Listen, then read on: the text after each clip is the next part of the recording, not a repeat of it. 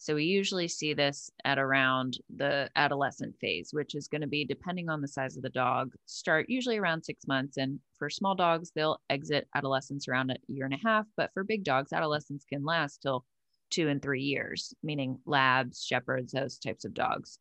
And so what happens is, in the name of socialization, we are often letting our puppies just walk up to, run up to, and greet anyone who wants to say hi to them. So it's usually a lot of running up to dogs, running up to people, and not having to, definitely not worrying about the person on the other end of the leash. They're human. And definitely not worrying about what happens between the moment when they see another dog or they see a person and that moment when they do get to greet, which as a young puppy, if they're friendly the way we want them to be, they're going to be excited to see people, a great quality. But what happens is then as they get older and they get bigger, we start to decide, okay, we don't need to socialize you anymore. And so we're not going to let you walk up to everybody and say hi.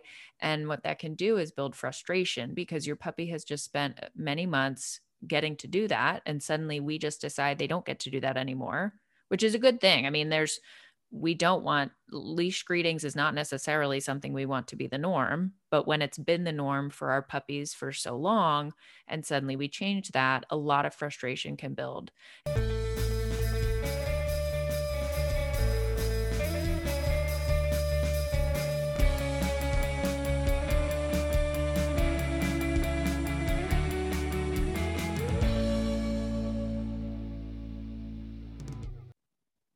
Hi, welcome back to Telltale Dog, the podcast. I'm your host, certified dog trainer Elizabeth Silverstein, and I have with me today Juliana DeWilliams, the owner and head trainer at JW Dog Training and Behavior Consulting in the Washington, D.C. area. She is a certified professional dog trainer, Karen Pryor Academy certified training partner, certified behavior consultant, canine, and a certified dog behavior consultant. Juliana is a faculty member at the Karen Pryor Academy, and she teaches the Dog Trainer Professional Program. Hi, Juliana. Welcome back. Thanks for having me again, Elizabeth. So happy to be here. Absolutely. Thank you so much for being willing to do this and for your patience with me while I figure out pronunciation, not my strong suit. Of course. Well, in part one, we covered how Juliana became a dog trainer, and part two is going to be all about puppies. So one of the things I love about your Instagram is that you give such great detailed advice on handling puppies. And as we all know, everyone got their COVID puppy last year, and people are still bringing home their puppies. So I wanted to cover kind of three main things that you've presented on your social media, which is socialization, nipping, and I also wanted to discuss potty training a little bit. What is your experience with puppies? Did you get started with puppies as a trainer or when you brought home your own dog?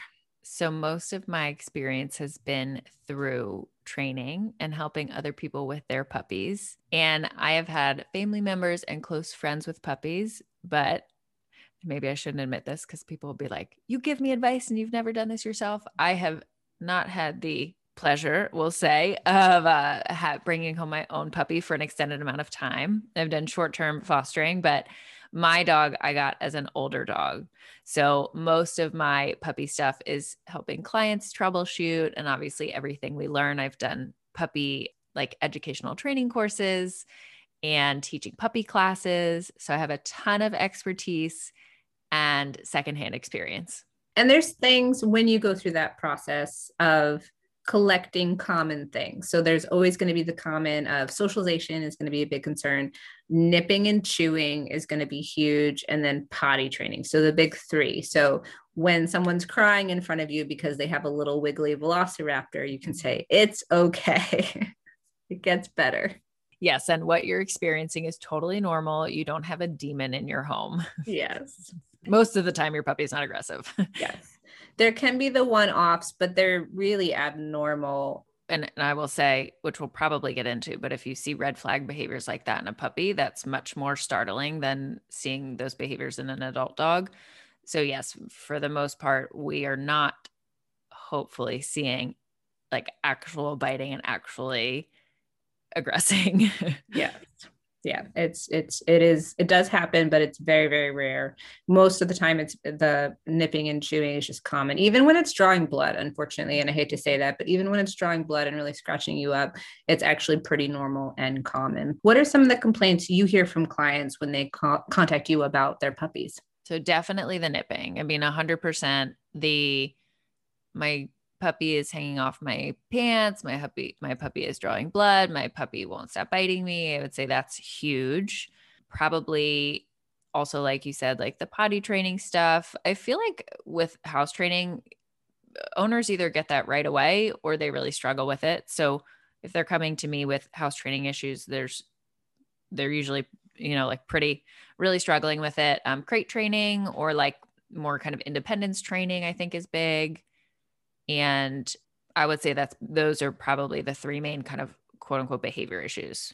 When someone's bringing home a puppy, and I know in my experience, I usually get contacted after the dog is already home. But if someone's thinking about bringing home a puppy, what are some of the things they should do to prepare for that new puppy? So I'm getting on a Zoom with a client right after this to help them prepare before the puppy comes home. And we love when clients ask us for help before puppy even comes home, because then we can be proactive. So I would say the number one most important thing is getting a space set up for the puppy that will be just their own, that they can be and live and exist, that where they do not have access to your flesh. Yes. Because, a lot of times with the nipping, which we'll probably get into, it's a sleep and a routine thing. And the nipping will happen if your puppy has access to you throughout the day. So a nice X pen or gated off area where they can be that's not near you is super important. And then also getting all of your supplies ready and making sure you have some idea of what your routine will be, because routine is critical for these little babies. Yes. And I didn't realize that there was controversy around crate training, but apparently there is, but it doesn't have to be a crate. And sometimes people get a little afraid with me because they're like, I don't want to crate train. I'm like, I'm not going to force you to crate train. You don't have to, but having at least a space for your puppy is going to be very important for your sanity. It does not have to be a crate. Yeah, it can be an X pen. And so X pens are fantastic because they're big, they're usually pretty secure. You can fold them, you can, break them down and put them up in other places. They're absolutely X pen. I think more so even over a crate, you need to make sure you have an X pen. Also, just managing their world. So sometimes we forget puppies are just babies, and a big old house for that baby to have unfettered access to can be a lot. So, how do you recommend doing some of that management? So that is like number one thing is keep their world small. So small, because not only can we not expect them to make good choices, we can expect them to make bad choices. And that's going to be chewing, going to the bathroom, getting crazy because they just have too much space to explore and get excited about.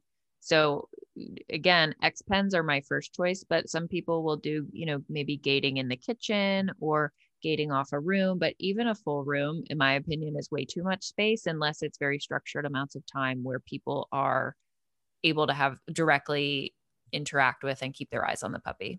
I love all of that. Are there any other suggestions you have about preparing and kind of managing those behaviors? Yeah, just remember that your puppies cannot, again, think and make good choices. They're not acting because they don't know any better. They're not acting a certain way because they're trying to be stubborn or be spiteful, or, they are acting in the most basic, natural way that they know how and that they are genetically designed to act. And so expecting anything else from them, expecting any level of manners or good choices or good thinking, is just going to drive you nuts. So create their environment so that they have no choice but to be basically good and safe, and do not expect anything above that. Yes. And training starting early is absolutely fantastic, but having huge expectations of your puppy isn't helpful either because they're still babies and they're still learning. So, training and enrichment is going to help them start to make better choices, but you don't need to take your puppy on like a 5 mile hike, even if they do have a lot of energy. That might not really help. No, definitely not. And I agree. Training is fantastic and they can learn anything an adult dog would. They just have a much shorter attention span, but you are more than welcome to hit the ground running with sit and down and all that fun stuff. But more so, I would tell people go into your kind of training journey with just the mindset of reinforcing and rewarding good choices that your puppy makes. So maybe keep some pieces of kibble or some small treats in your pocket throughout the day and try to catch your puppy being good, because You can't train for more than 5 minutes at a time with a young puppy anyway. So use the rest of the day as an opportunity to catch them being good and reinforce that behavior. So something that came up that one of your posts I really love, you have a lot of great content on Instagram, but you talked about puppy socialization. And one of the things that I really loved coming out of the pandemic is people were like, we can't socialize our puppy. And one of the things you talked about was what socialization actually is. And I loved you saying like, there's a misconception that your puppy meeting and interacting with people and dogs is the only way to socialize them. And I love that you mentioned that this can backfire. And I've seen it in dogs, like, forcing their dog to interact at like a dog bar or the dog park. And now this dog has trauma from doing those situations. So could you explain how you see socialization and what you recommend for puppy owners in trying to get their dog socialized? Absolutely. And thank you so much for bringing that up, because from a behavior standpoint, you could consider socialization to be like the number one thing in your puppy's whole life, because we have to remember that critical window between 8 and 16 weeks can dictate how your adult dog feels about the world and therefore acts. So there is a lot riding on that socialization window. And for my clients who are like, they get all wide-eyed when I start talking like that, it's like, I'm sorry, but I actually am trying to scare you because this is really important. So you mentioned exactly kind of how I feel, that meeting people, one, not only is it not necessarily necessary, but it can also be harmful in that it can be scary, or it can create an adult dog down the road who becomes hyper obsessed with strangers and people. So what I recommend, and what can be really, really effective for socialization, is having your puppy observe other people, dogs, things, bikes, scooters, have them just watch those things while having a good experience of treats, or maybe even some play with you, or chewing on a bully stick, having something good happen while they simply observe the world around them. That's actually a super effective and possibly better way to socialize a puppy than to put the pressure on yourself and your dog to go out and physically meet people. 100%. And I think it is important to consider the pressures. Sometimes people get puppies after that critical period through no fault of their own. It's still not impossible. And I've even had people ask me about, well, puppy's a blank slate. Is it, or do we just give our puppies issues? So you're never going to have like a perfect dog without any issues. You're going to have the perfect dog for you, but there's never going to be completely no issues to avoid. And I also recommend to my clients to take it easy, like think about what's coming up in the moment. And instead of trying to cram all these experiences into one day, maybe you don't go into the pet store. Maybe you just go to the parking lot and observe people, and then you go home. So breaking it down too is also a great way to keep your dog safe and confident while gradually exposing them to new things in that crucial period as well. Absolutely. And, puppyhood comes with a lot of work for the human. And so you're totally right. I love that you even acknowledge the human end, that it might feel overwhelming at days. And we don't want to pressure ourselves or our puppy. And another point that you bring up is that, yeah, puppies are not blank slates at all. In fact, genetics play a huge role. And we know that because there are dogs who we know for a fact, have lived perhaps in isolation during their socialization window, and they're still social, confident dogs, which means that they had really strong genetics. And we also have, I'm sure you've seen this, we've got puppies that come home at 8 weeks from a breeder so we know the history and we know their experiences during that socialization window, and they still grow up with fear and anxiety, unfortunately. So genetics play a huge role. And I think anecdotally, I don't think there's science behind this, but we think that there's about a 60-40 split. 60% is genetics. So you have a lot that you can do with socialization, but there's also a lot that you cannot impact no matter what or how much socialization you do. Mm-hmm. And it's really important. A mentor of mine wrote an article about train the dog in front of you, or, accept the dog in front of you. And I love that too, because I think we talked about in the other podcast about kind of the cult of dog training and the emotions of dogs. And sometimes it's hard for us to not look ahead at what we want and to accept what's in front of us and to forget to look behind us and where we came from too. And those are so important, not only with your puppy who's still maybe biting you, but has come a long way from that little demon, and also with your adult dog as well. Training the dog in front of you and accepting the dog in front of you can release a lot of the pressures of what we want them to be or what we hope they would be, and coming to terms too kind of with what they do end up being. Like if your 4, 5, 6-month-old puppy ends up being a little bit more fearful or having maybe some separation anxiety or something like that, like that can feel really obviously hard, but also you might say, oh, did I cause this? Or was this something I did? And just kind of accepting that's where your dog is at that time. You can get some professional qualified help and kind of go from there. I also loved what you talked about the risks. So we touched on that briefly, the overwhelming aspect of it. And also too, I love this idea of exploring that hypersocial, a dog who's obsessed with other dogs and people, with that crazed greetings. And I think that's actually where a lot of barrier frustration or leash frustration could come from. They want you so much. So I'd love to hear more about how you've seen that and how we can avoid that with our puppies. Yeah, I'm really passionate about this one because I agree with you. I think it's a huge issue and we see it. So we usually see this at around the adolescent phase, which is going to be, depending on the size of the dog, start usually around 6 months. And for small dogs, they'll exit adolescence around a year and a half. But for big dogs, adolescence can last till 2 and 3 years, meaning labs, shepherds, those types of dogs. And so what happens is, in the name of socialization, we are often letting our puppies just walk up to, run up to, and greet anyone who wants to say hi to them. So it's usually a lot of running up to dogs, running up to people, and not having to, definitely not worrying about the person on the other end of the leash. They're human.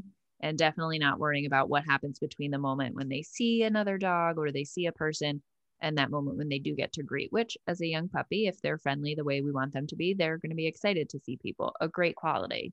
But what happens is then as they get older and they get bigger, we start to decide, okay, we don't need to socialize you anymore. And so we're not going to let you walk up to everybody and say hi.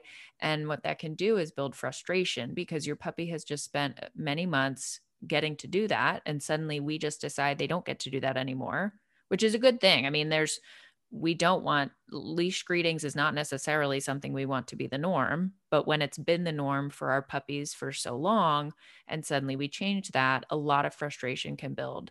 And then mix that with just all the changes happening in adolescence. They're growing, their hormones are changing, they're going through a pretty challenging developmental phase. Then that can develop into what surprises a lot of people as leash reactivity. It's not necessarily the traditional fear-based reactivity that we're used to seeing a lot of the time, but there can be a lot of pulling at the end of the leash, jumping, barking, screaming, spinning around, and that can all be rooted in frustration. Oh, I want to go say hi to that dog. I want to go say hi. And people are so surprised to realize that that likely has been starting to build and has been started from just that 8-week-old puppy that you were letting approach other dogs. Absolutely. And there's some simple ways to deal with that too. One of my favorites is explain, we're in training. Can you ask my dog to sit? I love that. Are there some tricks that you have to help people with that? So I really like to put the focus back on to you. So you as the dog owner, I really like to teach puppies and young dogs and any age really. Oh, when you see that dog across the street, check in with me. I'll give you a treat and then I'll give you information about what's next. And if you start that at a young age and you really set the precedent that your dog kind of has to turn to you, not has to, that your dog will learn to enjoy turning to you because it means good stuff. So tasty treats and information. And then maybe they get their release cue, go say hi. Or maybe you keep walking and you go do something fun in the other direction. So setting that precedent at a really young age that seeing another dog or a person does not automatically get being allowed to approach, then that can really, really help you. I love that because that's also pointing out a rewarding for doing nothing, which is something I love to talk about. We're so eager to look for behavior sometimes as dog owners that we forget we really want to reinforce the nothing or the good behavior. And I compare that often to like the kid in the classroom who's like quiet, wants attention, not getting any, so they start getting loud, and our dogs do it too. And when we can reward them for doing nothing and doing the thing we'd like to see, they're going to do more of it, because that's how learning works and reinforcement works. Absolutely. And it's important to remember too that what looks like nothing is actually probably a lot of identifiable behavior. And so that's going to look like standing calmly. That's going to look like being quiet. That's going to look like facing you and ignoring the other dog. And so where it looks like we might label it as nothing, if we also look at it through the lens of, you're absolutely right, what is happening here that we like? What are the observable, identifiable behaviors here that we like? And we reinforce those, then you're going to start seeing more of it. Yes. And I love the advice that you put in, what to do instead. So having fun with your puppy, letting them watch from a distance, maybe do some training or engage in play and the treats and the positive experiences from a distance, sending that message, strange people is good, not scary. And when you're advocating for your dog too, and I'd love to hear your opinion on this, when you show your dog like, hey, I'm going to guide you through this process, they're going to interact with you more, and then they can trust you that strange people really does mean good, not scary, because there is a flow and a predictability to that encounter if there is one. You're absolutely right. And I think you touch on another important piece, which is relationship building. And that's what so much of puppyhood is about, because we don't want them to look to us. And then we do break that trust by letting the strange person approach or forcing them to go interact with the strange person. We want to teach our puppies, hey, we love you so much. You're safe with us. Good things happen when you're with us. Bad things, as much as we can control, do not happen when you're with us. That is so critical for young puppies, both with their development, but also with your relationship building. And so making sure that you really think from that perspective, what can I do to help my puppy feel safe and comfortable right now? That's just so important. With our puppies, potty training and house training is one of the most important parts that people are concerned about. Do you have some general like top 3 tips for doing potty training? Mine tend to be, I love Dr. Sophia Yin's process of eyes on the puppy, leash on a puppy, crated or penned if you can't do either of those things, and having a structure and schedule for it. What are some of your top tips? Yep, I would say pretty much that. So keep their world super, super small and take them outside frequently. Be ready to reinforce when they do go outside. And exactly what you said, if you can't have eyes or hands on them, then they're in a small confined space. And there are aspects so I do want to touch on that. All these puppy tips are very general. It does not speak to specific situations. And this is where you might need a dog trainer. So for example, when you're potty training, tells are super important, and tells can vary from dogs. I got to see a couple of need to poop zoomies this week, but not every dog does a need to poop zoomie. So if you need help with tells, definitely reach out to a trainer who can help you identify those. Yeah. And I'm grateful that you even put that you reminded us of that disclaimer that everything we talk about today is general. And if you have questions about your own puppy, definitely should work with a qualified certified trainer.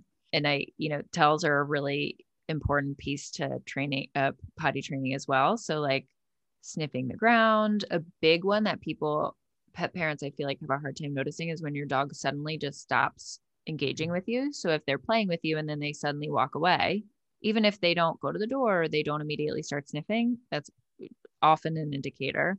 Definitely being by the door that they usually go out, sniffing.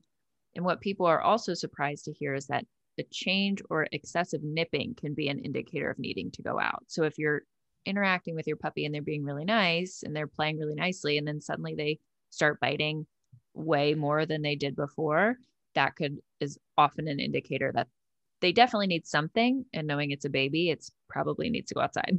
That is awesome. And actually something I didn't know, but that I learned from your post, because I had no idea that could be part of it. They're trying to communicate. And when we get stuck on this idea that my puppy's being mean or jerk or spiteful, we're losing out on that relationship building and all that valuable information that's teaching something to us about our puppy and how to communicate with them. They're just babies doing their best. That is such a good sentiment. They are just babies doing their best. Absolutely right. And you're also completely right that I agree, people with the nipping, we start to get so worried about communicating to our dogs that the nipping is bad and that they can't do it and they shouldn't do it.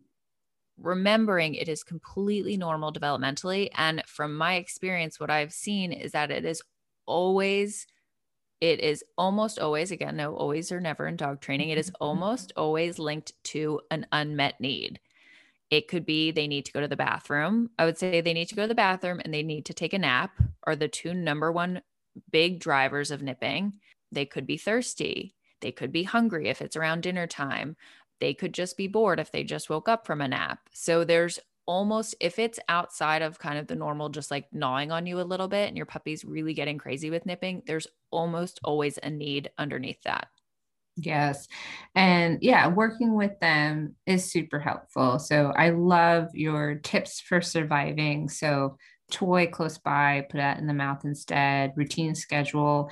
And I really wanted to touch on this because with that routine schedule, it talks about 1 to 3 hour naps per day. So the amount of sleep that puppies need is almost, I would call it excessive. It's a lot. They need to sleep a lot. And this is where we can run into some issues where something like a doggy daycare might not help your puppy, especially your kennel-free doggy daycares, because that's just play. And then we see increase in often resource guarding behaviors, frustration and nipping and chewing behaviors, and all that because your pup an inability to regulate or have proper social interactions because your puppy's not getting their needs met. I could not agree more. A huge amount of behavior issues, which again, I'll say behavior issues almost in quotes because it's really just normal behavior given the circumstances. A huge amount of behavior issues I see definitely in young puppies and a lot of times in adolescents and those teenage dogs is actually a lack of sleep. So a general rule of thumb, again, not totally scientific, but it's very helpful to keep this in mind, is that for every hour that a puppy is awake, they should be sleeping for 2 hours.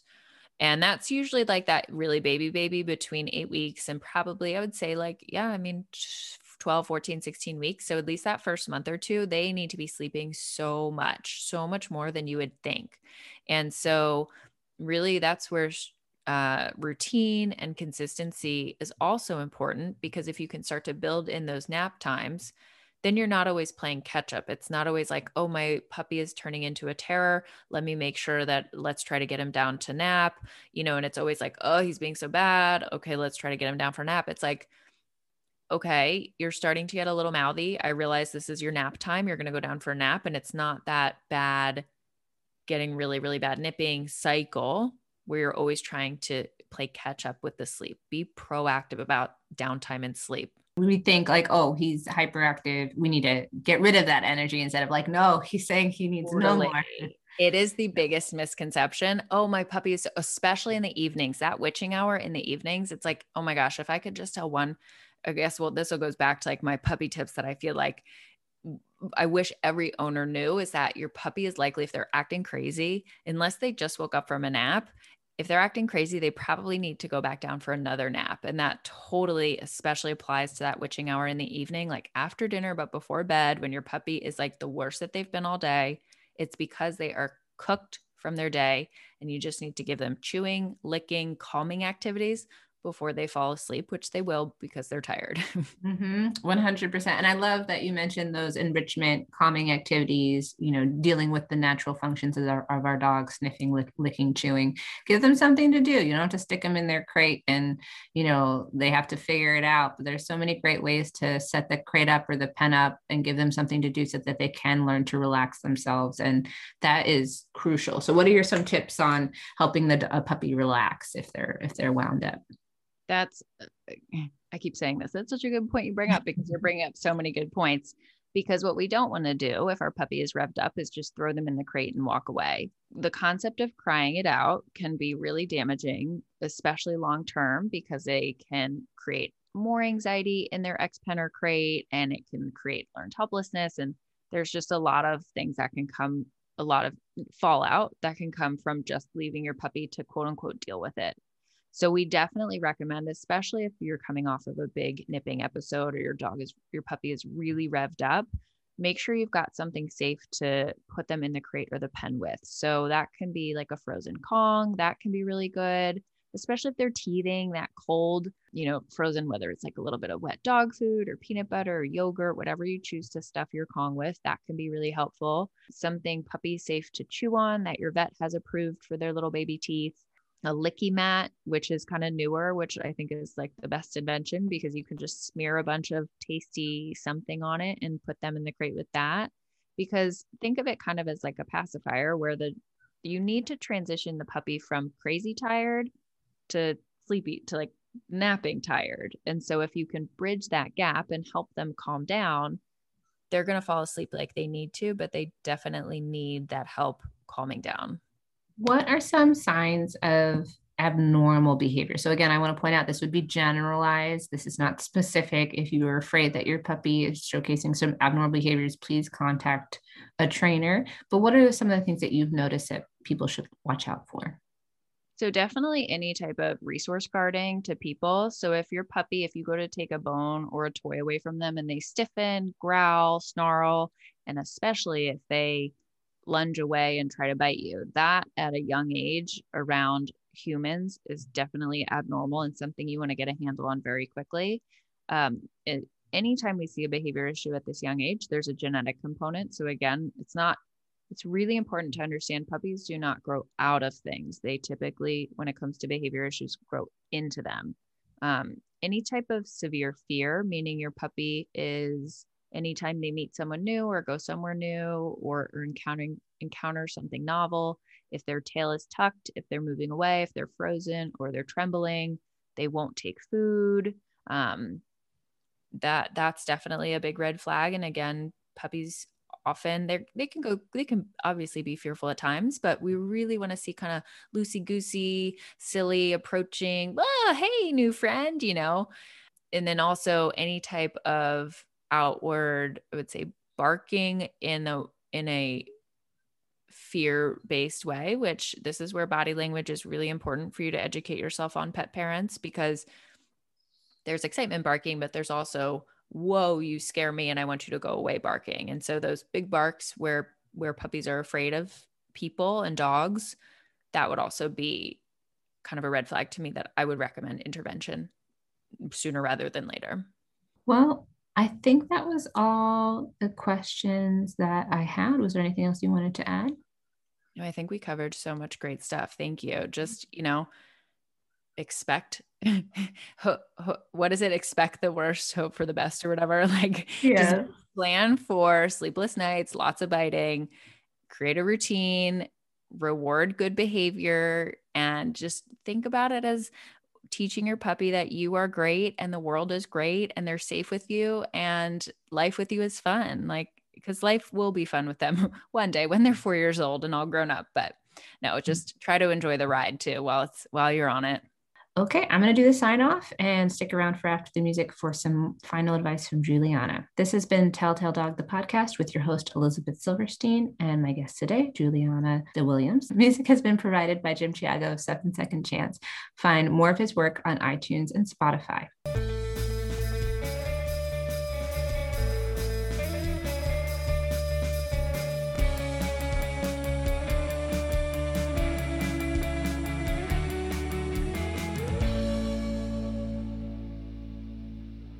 Juliana, when you're dealing with a dog owner, puppy owner who's super frustrated and overwhelmed by how much puppies can take and need from us, what is some of your advice? How do you recommend that humans deal with that frustration?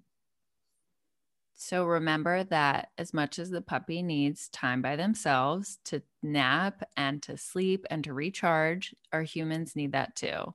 So making sure that you're spending time for yourself when your puppy is sleeping, and do your best, consult with a trainer if you need to, but to practice a routine where your puppy is confined and away for a couple hours a day and you can try to recharge yourself. And also I would say connect with other puppy parents, because you can realize you're not alone. This is normal. It's really hard. There's some great resources on the internet because the puppy blues are a real thing, but do anything you can to fill your own cup. And just remember, they're not going to be this cute and crazy forever. They'll be cute and less crazy and older, but it's a special and challenging time in their life. And just remember, the end is in sight one day.